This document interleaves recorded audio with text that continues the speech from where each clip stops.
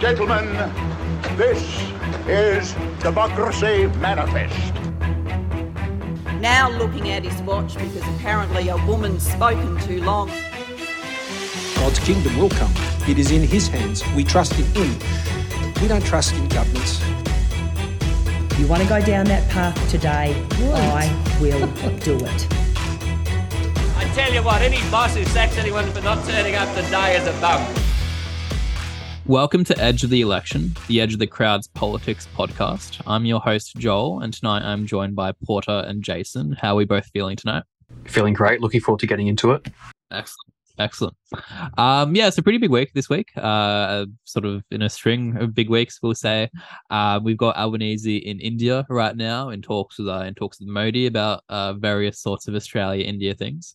We also have a big announcement looming about the nuclear submarine acquisition deal that will probably come out sometime in the next 24 hours, and we will likely cover that next week. Tonight, what we've got lined up is that we will be discussing some statistics surrounding child hunger with Porter. I will be talking about the bank run that has just occurred in the United States, on the Silicon Valley Bank, and Jason will be talking us through some drama in the American media, I believe. So it's a good lineup, and we'll be kicking it off just with Porter telling us all about child hunger. Great. So this has kind of been in the news. This was in the news today. But Foodbank, which is one of Australia's biggest food banks, might be like the biggest kind of like charity organisation around food, released a report fairly recently where they kind of did a survey of Australian households, and they asked them how kind of food insecure they were. And some of the results that have come back were fairly shocking. Like, I didn't realise that things were actually this bad. And I think that it's like pretty unacceptable, and that this is kind of a problem that should be addressed immediately, but like depressingly probably won't. So like apparently they're saying that like 1.3 million children have experienced severe food insecurity over the course of the last year or so, which amounts to about 20% of households altogether. It's particularly bad, perhaps unsurprisingly, in single-parent households, where about 37%, almost 40%, have experienced severe insecurity, and it's a really major problem there. The survey only asked if food insecurity was happening over the course of the last year, but they didn't necessarily say if it was like constant. And they have kind of a series of like metrics as to how bad it is. For some people, it's only like they describe it as transitory, where it only goes on for like a few days or like less than a week. And so I think about 60% or so of bouts of severe insecurity go on for about a week, but there are some that kind of stick and are really bad and go on, basically for years without really being addressed. And that's getting worse for households that are marked as being severely food insecure, whereas it's the time that households are being marked as moderately food insecure is kind of getting better. But that might be because they're shifting into being severely food insecure. And so we just have these like horrible situations where like children are lying to their parents about how hungry they are because they know that their parents will like skip meals if they know that their children are really hungry, and kind of vice versa. The parents will pretend that they aren't that hungry and that they don't really need to eat dinner or whatever, so that the children don't feel bad about eating their food. And this is just kind of like generally a problem that's getting worse over time. Because of inflation, because of rising interest rates, like people are facing mortgage pressure, and they're also kind of as a flow-on effect of that, they're facing increasing rent pressure. And so people will often turn to kind of food banks and like charities and like kind of related organisations to try and address these problems. But only 2 in 5 households that experience food insecurity go to those organisations, and people often feel embarrassed to have to go to those organisations. And so like there's this kind of debate, or it was brought up in the media, as to whether or not this means that various welfare payments should be increased, whether there should be increased government support for charities. I think that the government gives like $50 million a year or something like that to food-related charities, and some people are saying that we should have this kind of like cafeteria-based system where like schools provide food to children kind of free of charge as like their main meal. And so I guess that what we can talk about here is, firstly, this is a pretty terrible situation. How do we get here? And secondly, what are potentially some of the options that we might have to like really address this problem? Because I think that this is pretty unacceptable in one of the richest countries in the world. I was just going to say that I feel like there's a huge disconnect between the rising cost of living over the last number of years, especially in like increased rents, in comparison to welfare payments. Like they are just disastrously low. In that they've done studies showing that there were like literally zero households available or places available to live for people who are on the amount of money that you get from Centrelink in various capital cities. Yeah, I mean, I feel like we were hearing, 10 plus years ago about how people couldn't live on welfare payments, and they've kind of barely moved since then, right? And we've had like the massive cost of living crisis as well, right? Where there've been quite high inflation rates for quite a while now, right? And so it's a bad problem that's just getting worse and worse, and governments don't really seem willing to like seriously address it. Yeah, it's pretty clear that the Australian welfare state has just been hollowed out progressively over the course of the past 3 or so decades. And this is just a consequence of that. We've seen this with students as well. I know that there was a big report by the National Union of Students last year that found out that students are going hungry because they're excluded because of the age of independence requirements, right? And this seems to be similar in some respects because it's essentially an issue of poor targeting. So the existing welfare payments that aren't necessarily like targeting the most vulnerable in Australian society, and they're not providing enough money either. So pretty disappointing stuff. I think once again, this is just like one of those things that just like has a pretty simple solution, and it is just increasing the welfare payments. How that's done is sort of up to whatever the government still does. But like recently, right, we've seen in the US the expansion of their child tax credit, which although done sort of through the framing of a tax credit, well, it was essentially like a welfare measure. And we've already there's been dozens of studies already like on the anti-poverty effects of this and how like less children are going hungry because of it. And so it is literally sometimes a matter of just giving people more money because they will spend it on food, especially for their children. Yeah, I think that like while the programs that are focused on like schools giving food to children and so forth, or like community organisations and charities, those are all great. In a way, the fact that they have to exist is kind of an indictment on the state of our society, on the state of our welfare state and so forth, where you kind of get the sense that they kind of shouldn't need to exist, that people should just have enough money for food regardless, and that they shouldn't need to go to a food bank or something like that. Yeah, because charities just are incapable of filling that gap effectively. They've never been able to do it historically. They still don't do it now. So it is a matter of like you need the tax and spend capacity of the state to actually fix these solutions. Yeah, absolutely. It seems like they're having it's really hard to get the issue off the ground because particularly one side of politics has made like the idea of an unemployed person like sucking at the teat of the state such a boogeyman that it doesn't really reflect like how much it actually costs.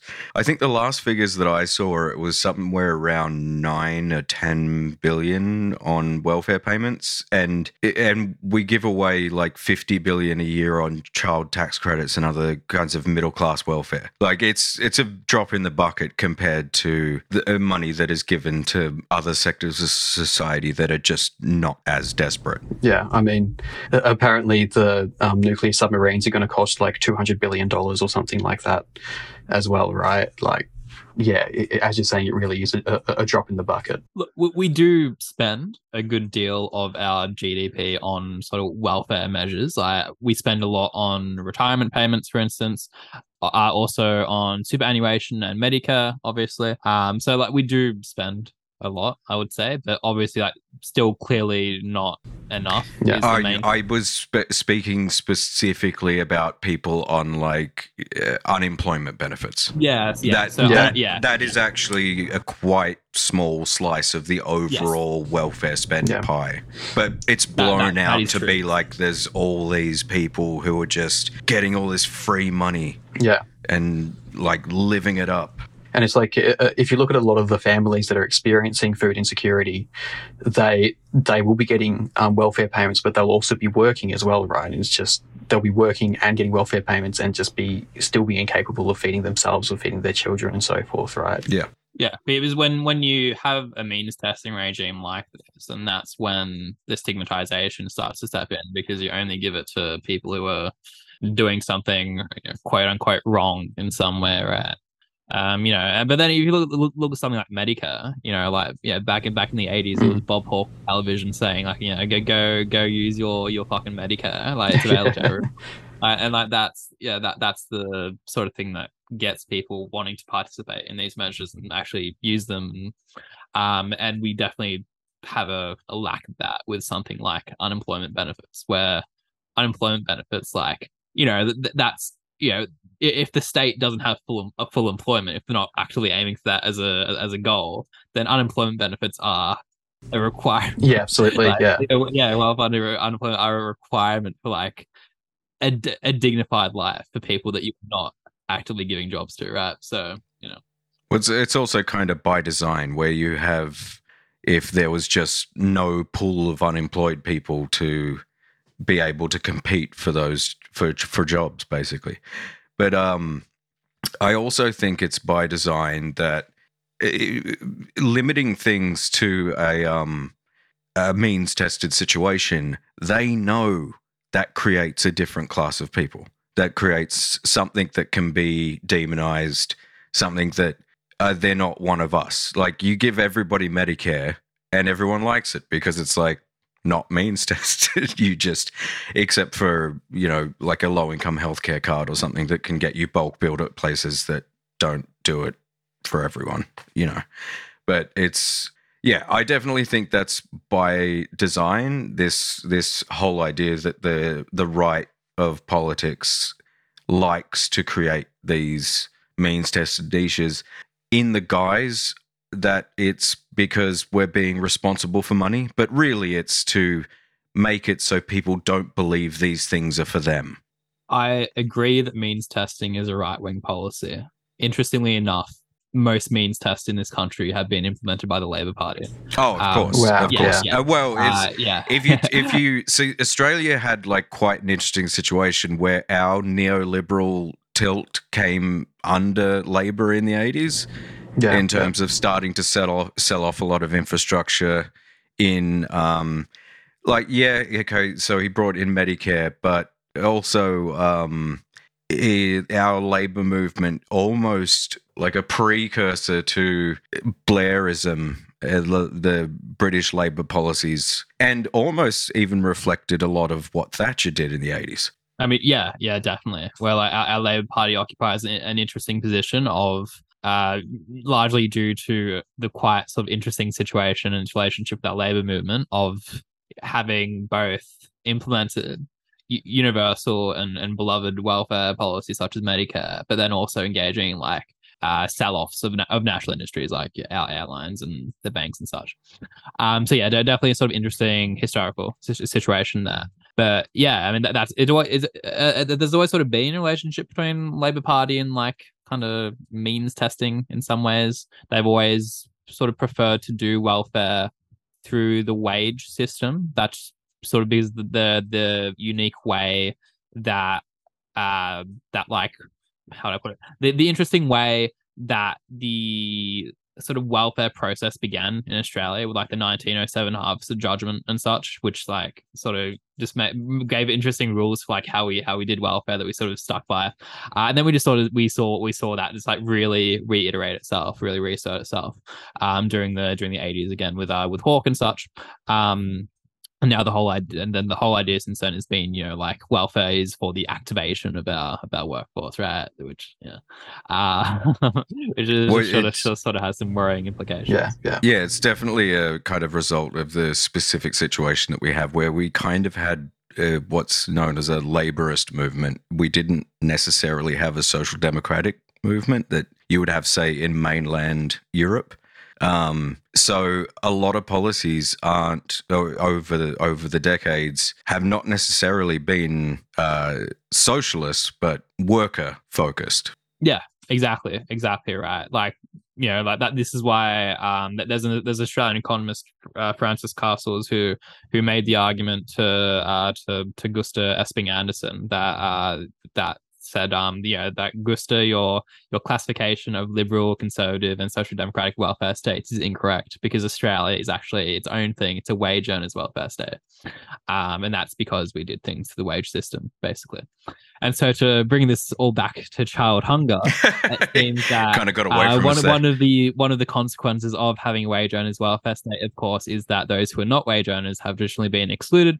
That includes children, of course. And so it seems like the solution is to beef up that state capacity, and to implement a welfare system which works adequately for children as well as for adults and workers. But it seems that the interest rate crunch is hurting many, many sectors of the economy across the world, we will say. Not just children, but still children quite a lot. Because we've also had a bank run recently. This has been our first one in a couple of years, I think. The last one being in America, at least, back in 2020. Obviously, American bank runs can be a bit of a big deal, as we discussed 8 years ago. But yeah, so this is the Silicon Valley Bank. It is actually the biggest lender to fail since 2008. What happened to cause this was that SVB, the bank, were quite had a bunch of US Treasury bonds, essentially. And treasuries are a pretty safe investment, of course, among the safest investments in the world. But what happened, of course, is that when interest rates started to rise, they found that when it came to selling off these treasury bonds, they were unable to raise the capital they needed to offset the loss of the stock as the interest rates lowered the value of the treasury bonds. So this led to a bunch of companies pulling out of SVB. Eventually, a credit rating agency downgraded their credit status as well, and this caused even more depositors to pull out. Many of these depositors, my understanding is that many of them were wineries in the Silicon Valley region. There's obviously a few tech companies invested as well, though. What has happened is that FDIC, the Federal Deposit Insurance Commission, I think, have had to step in, shut the bank down, and they are now running it effectively, I believe. And they are giving out what we call receivers certificates to those who have uninsured deposits.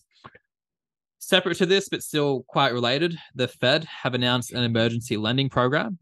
So they will be giving credit to SVB, of course, but they'll also be extending it to any other sort of bank that requires it, to try to prevent an extension of this into a full-on bank run. This hasn't happened quite yet. We have had another US bank close. This is the New York Signature Bank. They've had a bit of trouble, but so far, the American and thereby the global financial system has kept pretty stable. What might be a potential threat to this is that many other US banks also hold treasuries. So we'll have to sort of wait and see if they will face similar pressures to the same extent, which is maybe somewhat unlikely at this point, because they aren't as invested as SVB were. But it is still certainly a distinct possibility. So I guess my question for the two of you is, do you think this is an indication of broader instability within the financial system currently? Well, I think if you can't sustain 0.1% interest rates and anything above that is starting to panic everyone, then no, it seems quite unsustainable. Yeah.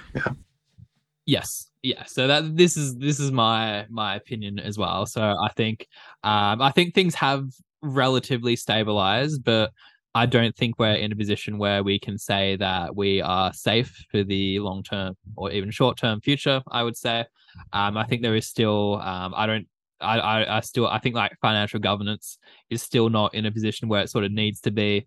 And this is sort of reflected in like the Basel III agreement, which is a bit sort of dodgy, but that's, you know, don't get me talking about Basel III though.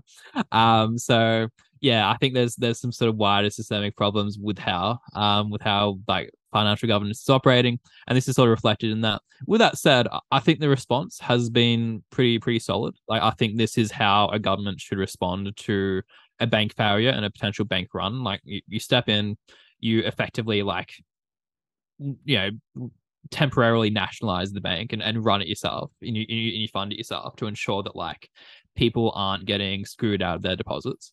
And then, like, you solve the issue yourself. So I think the response has been pretty fair so far. What do we think?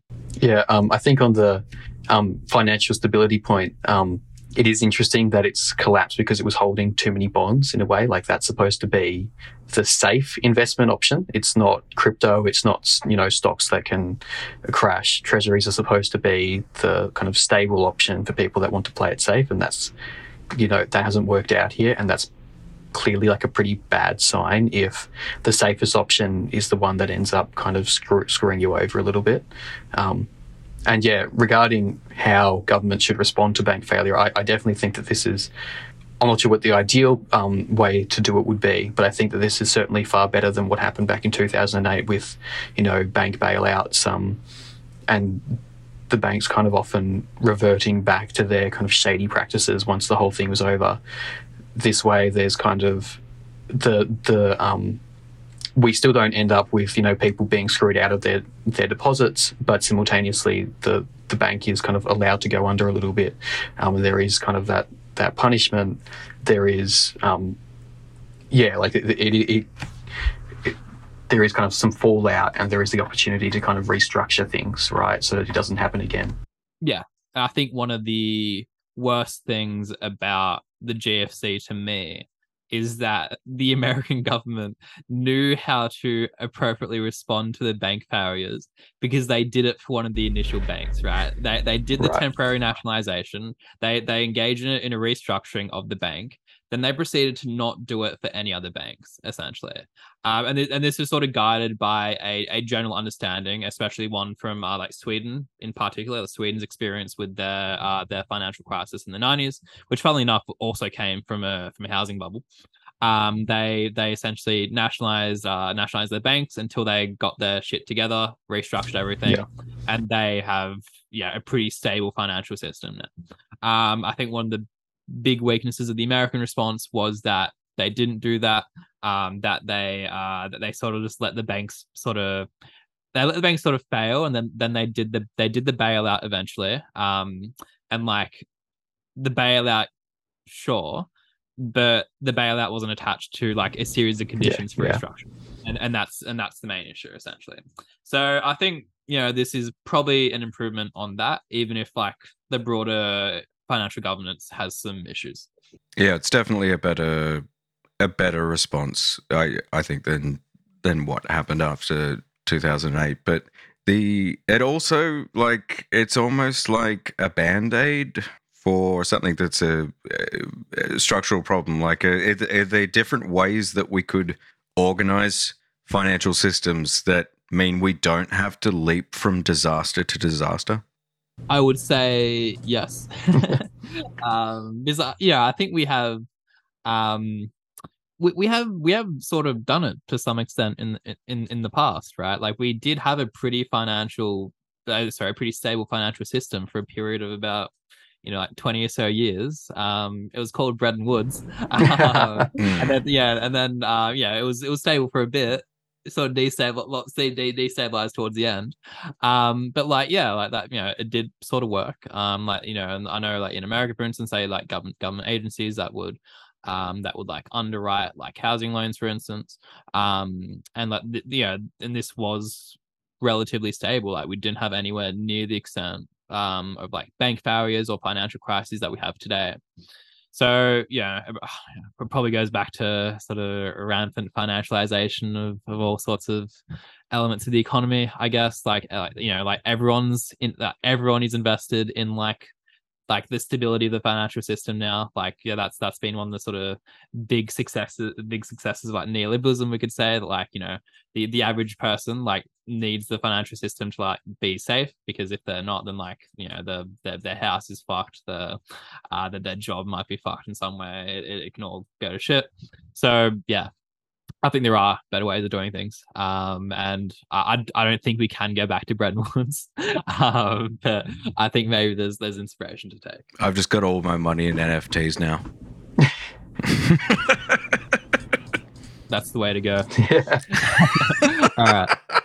We'll leave it there, and I'll pass it over to Jason now, and you can break down what's been going on with Tucker Carlson and various other cookers. All right, so I was just hoping to briefly chat about this Fox News versus Dominion defamation case that's happening in the US at the moment. I don't know how much you guys have been following it, but it's quite interesting, and there are certain outcomes that just could kind of lead to the abolishing of Fox News.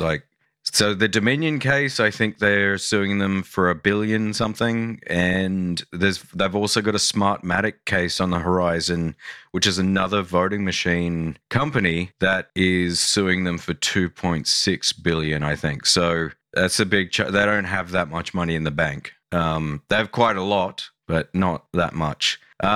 And this is all over a whole bunch of Fox reporters after the 2020 kind of January 6th debacle and the 2020 election. They have been shown in this case in filings to have texted each other numerous times, revealing that they were openly lying to their viewers. They did not believe the stuff they were saying, and it's kind of one of the things that you are required to have in America for defamation is something called malicious intent. So we don't really require that in Australia, but it's something that is they actually have a generally higher level that you have to pass in order to successfully undertake a defamation lawsuit. And so something he said, so this was specifically about a bunch of the cavalcade of clowns that were coming on talking about the election being rigged and all the kind of lawyery stuff that they wanted to do in order to prove it. And he texted a colleague, "We worked really hard to build what we have. Those fuckers are destroying our credibility. It enrages me." And also kind of revealed what he really thinks about Trump. What Trump is good at is destroying things. He's the undisputed world champion of that. He could easily destroy us if we play it wrong. And he also called for colleagues to be dropped because they went against the crazies and liars that they were parading in front of everybody, texting, "Please get her fired. Seriously, what the fuck? I'm actually shocked. It needs to stop immediately, like tonight. It's measurably hurting the company. The stock price is down, not a joke." Which is kind of an interesting conflict of interest and really gets to the heart of, I think, problems with journalism in a very capitalist society, in that there are laws that mean that you have to uphold the interests of your shareholders.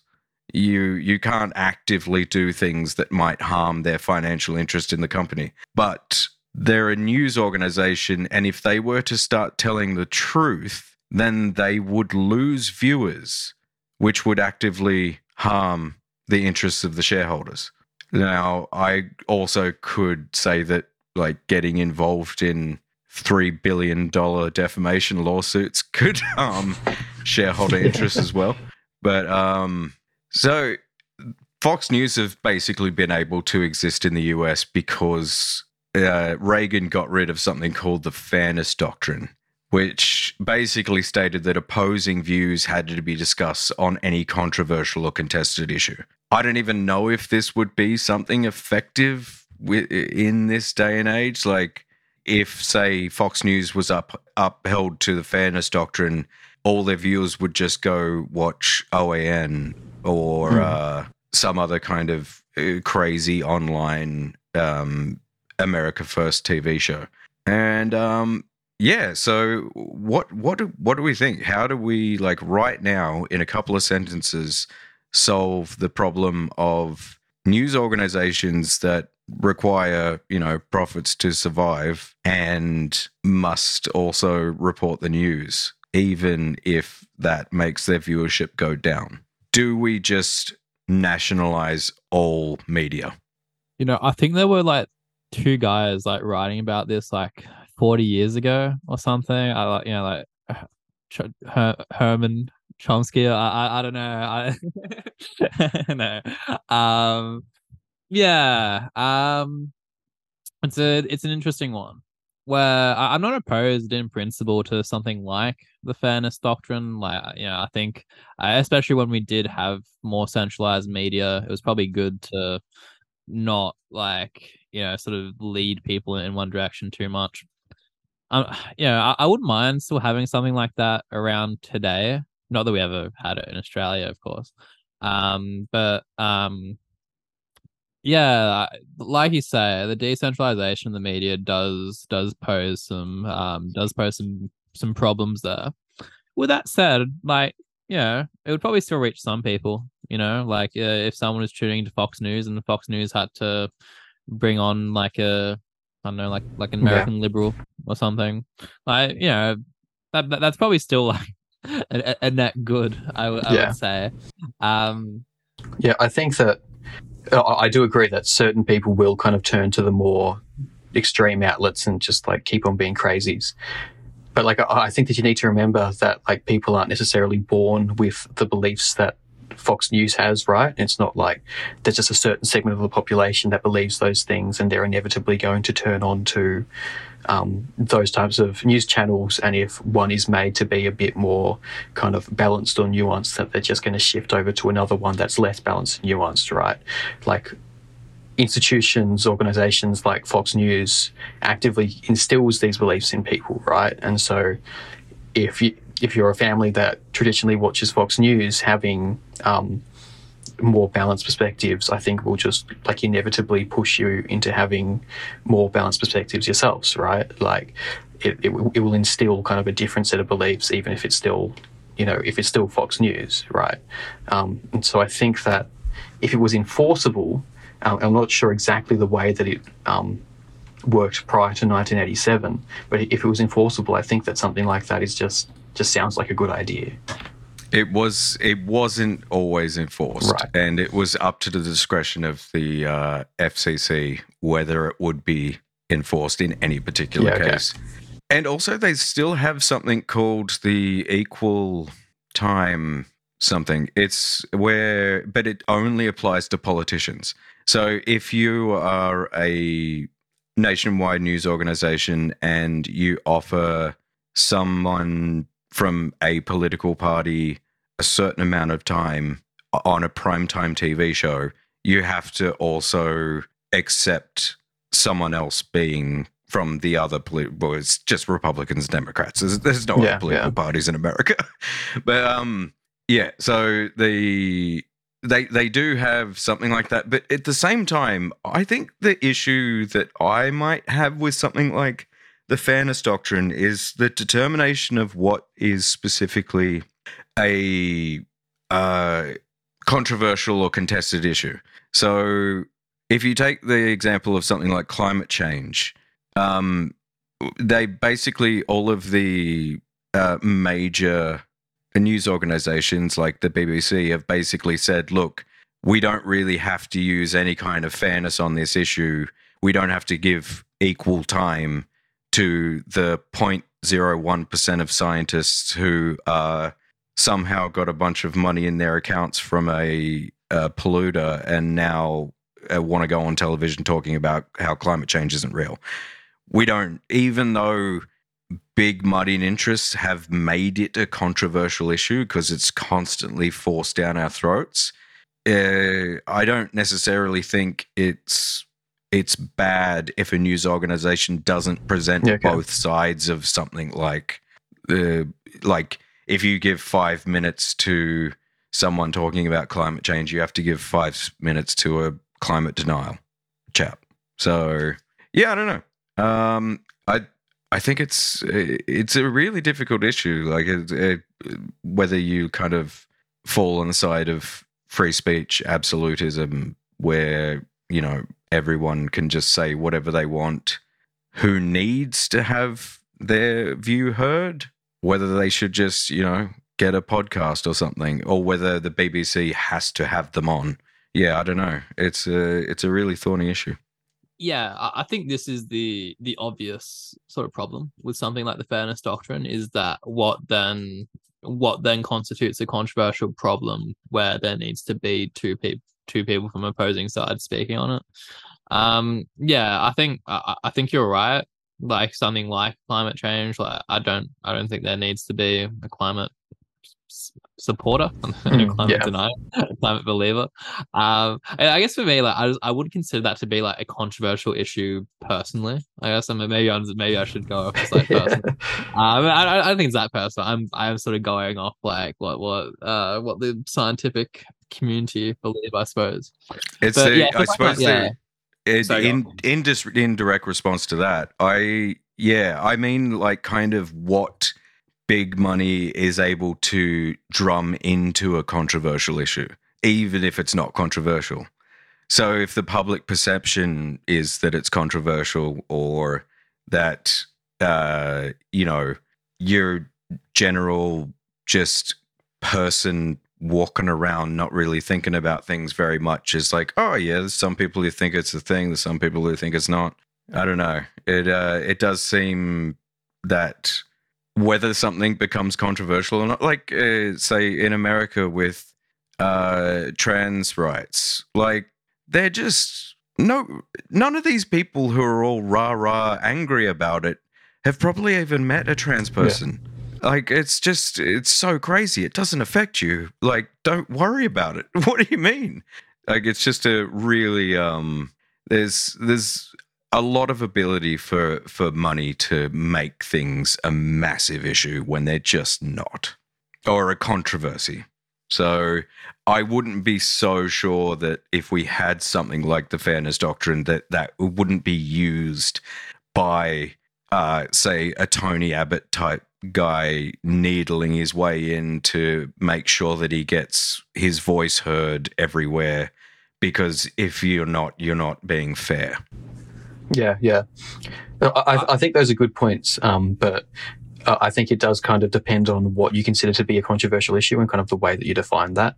And you could define it as like, is it controversial in like amongst experts in the field, right? And in which case, for climate change, it just kind of wouldn't be, right? And you could probably make a case for like trans rights amongst, various experts on trans people.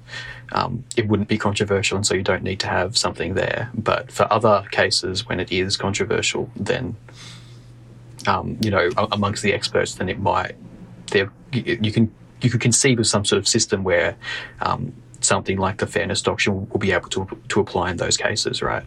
Yeah. The other thing for me is if we even consider something like the Australian media landscape, for instance, then something like the fairness doctrine would probably tilt more towards favouring progressive views, because then that means that like all the sort of Murdoch rags have to potentially like platform like a sort of left leaning person. Yeah, in some way, right? That is an awesome point. Yeah, because I think that they do. Yeah, like we have such a small amount of people that own the media in Australia that we don't really have that decentralization thing. We probably would benefit from something like this because there's so few. Like all of the regional papers are now Murdoch. They're all, and one of our 24-hour news services is Sky News, which just basically is turning into Fox News for Australia with all their crazy talking heads at night. Yeah, so I think that's, I haven't considered the fairness doctrine in too much personally or anything, but I'm not opposed to that kind of principle. Yeah. We'll say maybe there's pragmatic issues with the application, but I would not be opposed to Murdoch newspapers and various other media outlets to have left-leaning people in them. I think that would be a positive. Yeah, that's absolutely a positive. Yeah. Even if it does mean that something like The Age has to have like a more right-leaning person, which I do anyway. To be honest, yeah. Green Left Weekly now has to platform Nazis. All right. So I think we did mention Tony Abbott a little bit earlier. We're going to mention him a bit more now because it's time for our weekly segment of Get in the Bin. In the bin this week is Tony Abbott himself, of course, and this, I believe, I'll pass over to Jason to explain. So Tony Abbott is in the bin this week. If not in the bin, he is going straight into the volcano. I feel like just on like track record and past history, maybe he gets to go in the volcano straight away, like regardless of what this issue is. But he has joined the UK's main climate denial group, saying that we need more science. So he's trying to get us to finally listen to the science on climate change. It just happens to be the science that only he thinks is real. So it's what is it? The GWPF. I don't even know what that acronym stands for. Oh, Global Warming Policy Foundation. I love their really vague names that they have for all of these organizations that have these are just made to spread horrendous things. They're always something just so innocuous. And it was founded by former Chancellor Nigel Lawson and is known for consistently spreading climate disinformation. And he says of this, all of us want to save the only planet we have, but this should not be by means which impoverish poor people in richer countries and hold poorer countries back. Because, rising tides and massive drought and huge amounts of international movement of climate refugees is not going to do that. We need more genuine science and less groupthink in this debate. That's where this all reads like something that was said in 2003. I think it literally was said back in 2003. Yeah. And that's where the GWPF has been commendably consistent, if a lonely voice. I feel like if you're a lonely voice in science, it either means that you're a genius or just wrong. And I think it's very easy to know where this one falls on. Yeah, I've looked up the GWPF, and apparently it's registered as a charity, so that it doesn't have to disclose its funding sources. Oh my god! Yeah, don't they love doing that? I do love hearing Tony Abbott weigh in on important issues of international ethics. Definitely a respected thinker in that field. He cares a lot about poorer countries, of course. That's why he gave so much foreign aid. So it's pretty cooked, obviously. Jerome Booth, the chairman, said that he, quote, brought a global perspective and policy insight at the very highest level, and would further assist our objectives and help our efforts to foster a culture of debate, respect, and scrutiny in policy areas that are currently dominated by intolerance, high emotions, moral reasoning, and confusion. Moral reasoning. Yeah. I don't know what he means by moral reasoning. I guess maybe moralizing. I guess is turning technical issues into a moral problem or something. I don't know, but yeah, it's all nonsense. But yeah, so I reckon Abbott can go in the bin. Yeah, I mean, I reckon he's been in the bin for a while. I think he's been in the bin. He's been picked up by the garbage truck. He's in the tip. He's rotting away. But yeah, we could chuck him in there again just for good measure. Especially since the Abbott government, we have brought in new bins in Melbourne that also function as trash compactors. So we have to.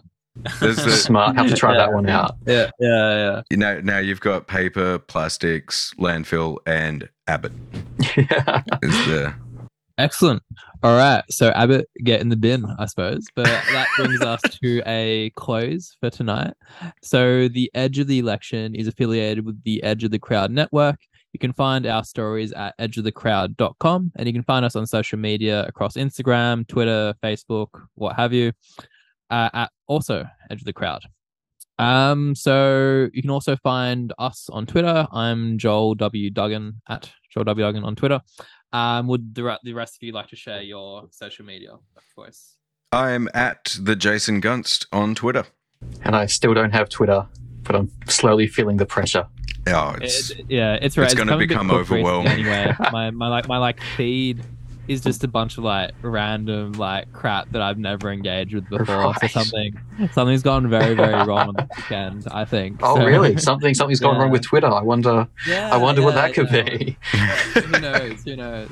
But yes, that's it for tonight. Thank you for joining us, and please join us next week where we'll probably go over fun. And wait till you see what else he says. Well, why don't we get to that right now? I will say, in Trump's defense, and maybe because he's a little bit autistic, he saw the stakes of this at the very beginning. He's like, you don't want, and this is what I do love about Trump, particularly in foreign policy. He sees the big stuff. He's like, wait, you've got Russia and China. They don't trust each other. We can't let them get together. They'll kick our ass. And we're not going to fight a war against them, one hopes, but we'll definitely be taking orders from them. Definitely. Mm-hmm. No. And he said that 5 years ago when everyone's like, shut up, racist. Okay, he's a racist. But is he wrong?